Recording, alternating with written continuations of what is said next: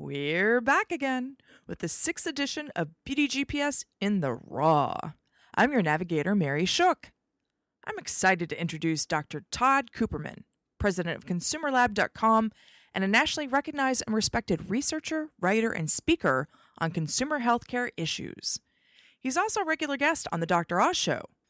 Today's Raw Edit is a 2-part series on supplements and CBD because there's a lot of information to digest. No puns intended. Now sit back and enjoy the show. And thanks for listening. Todd Cooperman, welcome to the hot seat. Oh, Mary, thank you very much for having me on. So I've been like a kid waiting for Santa to speak with you because supplements are always in the news, and everyone's talking about how supplements don't work, or they do work, or they make lots of claims. But also CBD has had a big week with the FDA and the FTC because they served a few companies with notices. But before we even get into this, can you tell me about your background and what ConsumerLabs.com is? Yeah, sure. So I'm an MD, and I spend all my time focused on two things, which is checking the quality of dietary supplements and nutritional products. I started Consumer Lab 20 years ago now. With a researcher at the FDA named William Obermeyer. Actually, he retired after about 13 years, and we have other researchers here. But we've been the leading group testing and certifying the quality of supplements and really reporting on the kind of the pros and cons of supplements. And we have over 80,000 subscribers to our website, ConsumerLab.com, as well as lots of libraries and other academic institutions. But it's actually mostly just consumers who use our information. And then I'd say after that, many nutritionists and physicians. Well, the great thing about BDGPS is I'm not beholden to any advertisers or clickbait or anything. And so I'm telling listeners what you're saying here is gospel. So point blank, are supplements safe? Many are safe. I'd say the majority are safe. I can't say the majority are effective. And there's so many different things, under the umbrella of dietary supplements. You have vitamins and minerals, and obviously, those are essential to people who are deficient in them. Obviously, they don't always do very much for people who aren't deficient. I could talk hours about that. And then you have the herbal products, the echinacea, ginkgo biloba type products. Then you have oils like fish oils and now hemp oil, which is different from CBD, and CoQ10. So many different things come under the umbrella of dietary supplements. And as we'll be getting to when we talk about CBD, CBD is really not technically a dietary supplement, but it is being sold as a dietary supplement. So in general, it really depends on who you are and what supplement we're talking about. There's no blanket answer of, do supplements work or not. It's very specific to the type of supplement, the person, and even the quality, obviously, of the supplement, because we find that about 1 out of 5 supplements don't have what they claim, or have way too much of what they claim, or have some other kind of quality problem, like a pill not being able to disintegrate properly, so that you won't get the benefit of it. So how are supplements regulated? So they are regulated. Sometimes the FDA will say, sometimes people will say, they're unregulated. They are regulated. There are regulations. There are regulations in terms of how they're manufactured under good manufacturing practices. But the regulations are fairly loose relative to prescription medication. For example, the FDA does not specify limits on, say, how much lead there can be in a supplement. They leave that up to a manufacturer. They don't specify how do you actually determine if a valerian supplement really is valerian. They leave that up to the manufacturer, who's supposed to have come up with good methods and standards for evaluating this, but they don't have to really disclose that to the government. They're just supposed to have that on hand. So it's really up to, when you're buying a supplement, you're really trusting that manufacturer is doing a good job, and putting in the right amount. So it's a buyer beware situation with dietary supplements. So why is the FDA allowing everyone to kind of self-police? There was a There was a push in the 90s to have more stricter enforcement of supplements. There was a lot of pushback. There was a grassroots movement, although that was probably funded and promoted really by the industry itself. Lots of huge letter, writing campaign to congressmen, senators, whatever, to get them to back off that.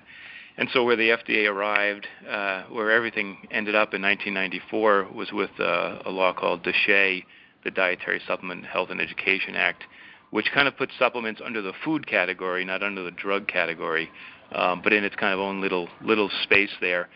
And then the government was supposed to come up with rules on how that was going to be regulated, and as I mentioned, these good manufacturing practices had to be developed, and that took many years before that actually happened, but now those are in place. And so we have these kind of loose regulations. The government does inspect a very small percentage of manufacturing facilities every year. About half of them fail. Typically because they're not specifying how they are. They haven't come up with the right qualifications on what qualifies a product as being high quality or not. So it has to do with kind of the testing of the materials. They are supposed to be testing products as they come in the door or go out the door. Some companies don't do that either. So that's kind of the lay of the land, with dietary supplements. Well, and I find that a lot of companies that do the testing, they do it so that they can differentiate on the market, saying, like I just interviewed a company and they said, not only do we test ingredients as they come in the door, but we also test our supplements as they've been completed for all the metals and things like that, because they do want the safety and so on, not just because it's safe for the consumer, but it just differentiates them on the market. Yeah, I mean, there are a lot of companies that say they do that. It's really best that they do it through a third party, especially on the stuff going out the door. And the major groups doing that are Consumer Lab. We've been doing that the longest, then USP. Even though USP, United States Pharmacopoeia, has been around a long time, they only started actually testing supplements maybe 15 years ago. As I mentioned, we've been doing this 20 years. Those are the two major groups that are doing this. There's another group, NSF, that's doing it. They came out of the water, they were testing dishwashers, things like that. They've been in this area for a while. Those are the major groups that are testing supplements. And what we do different from them is we also are going out there and buying products off the shelf on our own. And then reporting those findings, good or bad, to our readers. Is it based on requests that readers have, or things that are just hot in the media to you? Like, what makes you choose products to test? Yeah, it's a good question. So we do a survey of our readers every year, and they tell us what they're using. So that directs us in terms of what we're going to be testing. And then they also tell us what products they're using, what brands.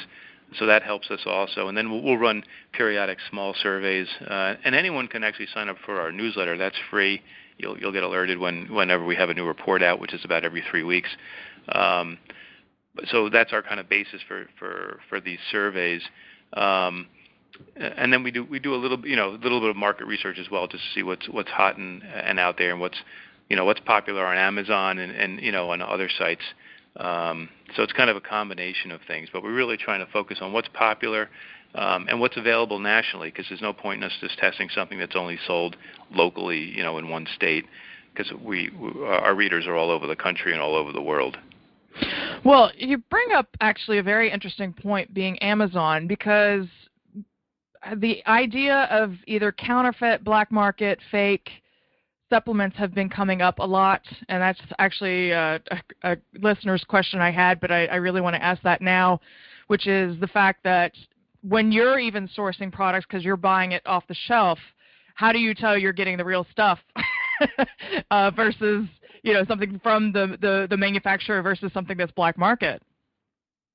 Yeah, the products that you're getting from Amazon now, at this day and age, there's not much distinction between a bricks and mortar store and and an online store. The same brand, same products are being sold in both places at this point.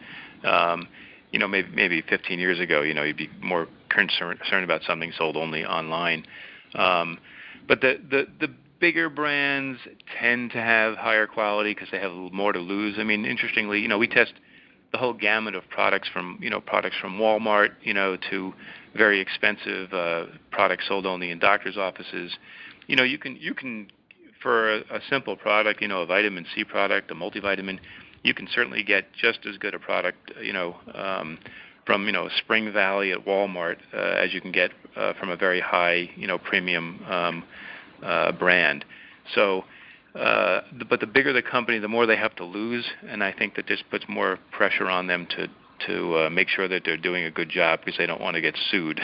A smaller company doesn't have as much, at stake.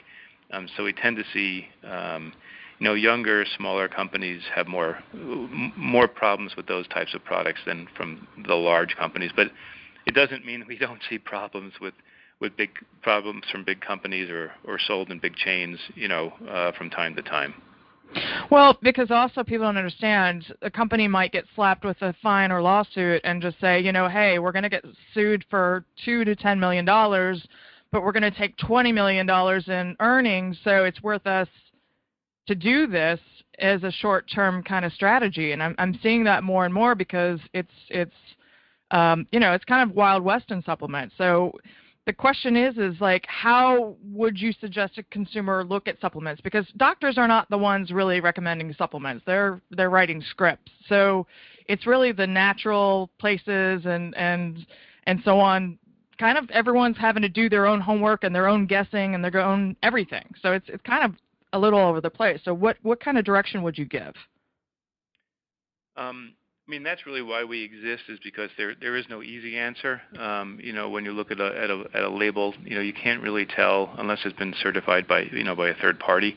You want to make sure it's labeled properly.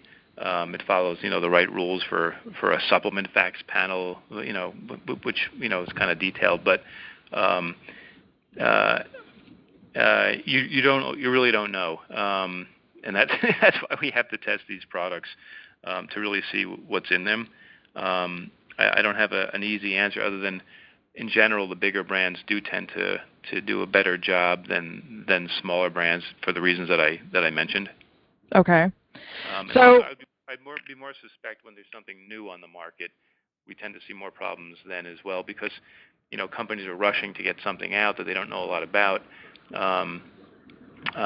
So you get more mistakes. Like there was a supplement called SAM-E, for example. I don't know if you've ever heard of it. I remember that. Yeah. So when that came out, we found the majority of those products were no good. They were because it's a very unstable compound, and companies really didn't know how to make it into a pill properly. Now they do, and we're not finding that kind of problem anymore.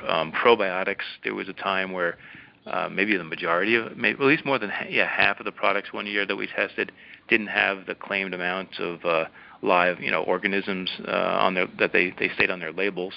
And then the industry kind of learned that they were producing products that had all these live organisms. Then they were shipping it out and not paying any attention to how they were being stored, shipped, and they were being exposed to high heat, and it was basically or high humidity, which was basically killing off these organisms. So when something's new in the market, we tend to see more problems, than things that have been out there for a while. And we also see more problems with gummies, which are very popular now, just because it's very hard to make a gummy. Initially, companies were just basically literally spraying the vitamins or whatever onto the surface of a candy gummy that they would buy. And it was very inaccurate. It's very unstable that way. Then they were, now better companies are actually, making the gummy with the ingredients embedded in it. But in that kind of environment, certain vitamins are not very stable as well, and they break down, like vitamin D. B vitamins are somewhat unstable. Vitamin C is somewhat unstable in different environments. So I'd be concerned about gummies and liquids as well. The same thing. When you're in a liquid environment, things can break down faster. Tablets are much more stable than either of those. So I'd be cautious with gummies. Some gummies are okay, but I'd probably say the majority that we've tested are not. Okay, that's fascinating because you don't even think about delivery because that's important is how something is delivered and stability. So again, those aren't, I think, topics that are known or well known outside of kind of like a science factor. So that's a great article in itself to do. Yeah. I mean, and the other thing to keep in mind is just the amount, that a company's putting in, because even for vitamins and minerals, there are upper limits for most of those, and there is no requirement that a company identify that they've exceeded that limit. In what they put in a vitamin or mineral, they could put in 10 times the limit, and it would still be legal. So you need to, educate yourself before you buy a product in terms of really what do you need, what's the right amount. If it's an herb, when you look at an herb, you want to look for that it's standardized typically to contain a certain percentage of a certain compound that's known to be either active or a very good marker for quality for that ingredient. So you need to educate yourself before you buy a supplement and make sure do you need it, does it really work, and what to look for in a label to at least give you that advantage. And then hopefully, if you use our information, then you'll know which products actually have what they even state on them. So do you also test like topicals, any kind, because a lot of vitamins are delivered topically as well. Do you test creams and things like that, or is it just internal? Most of the products the consumer lab tests are for internal use. They're oral, soft gels and capsules and tablets and liquids and powders. But we occasionally will test topicals. With CBD, we recently tested topicals as well as the oral products. We don't test a lot of topicals just because there's not a lot of evidence that they work. And it's really window dressing typically in terms of putting supplement ingredients in topical products.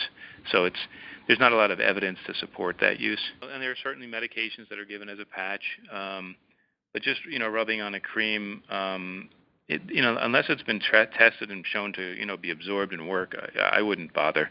It's just marketing, the excitement of putting some of these things into a cream. The one thing that I have to finally ask is, does the FDA use your studies for anything?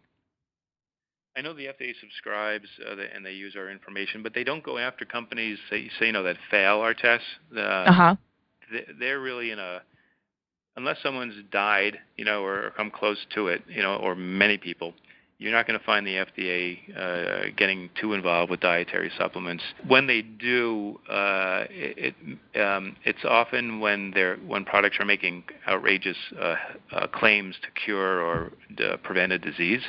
They're much more likely to step in that case than actually test a product and find a problem.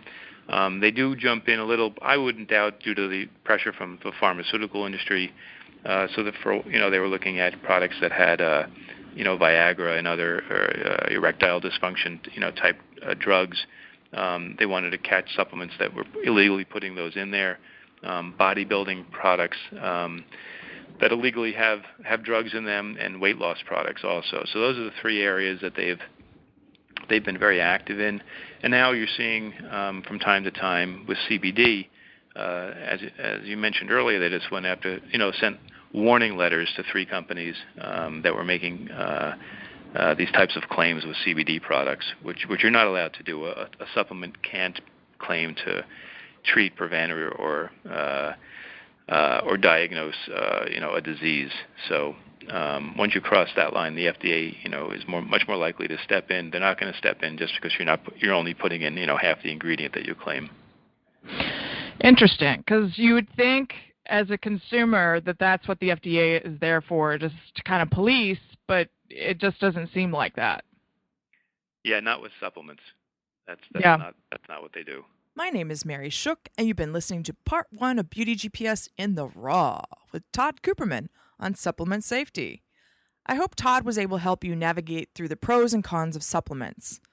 Supplements can be difficult to navigate without actual testing, so I suggest you head over to at least sign up for their free newsletter at consumerlab.com. I'll see you around for Part 2 on the T on CBD. You won't want to miss it. Beauty GPS is copyright 2019. All rights reserved.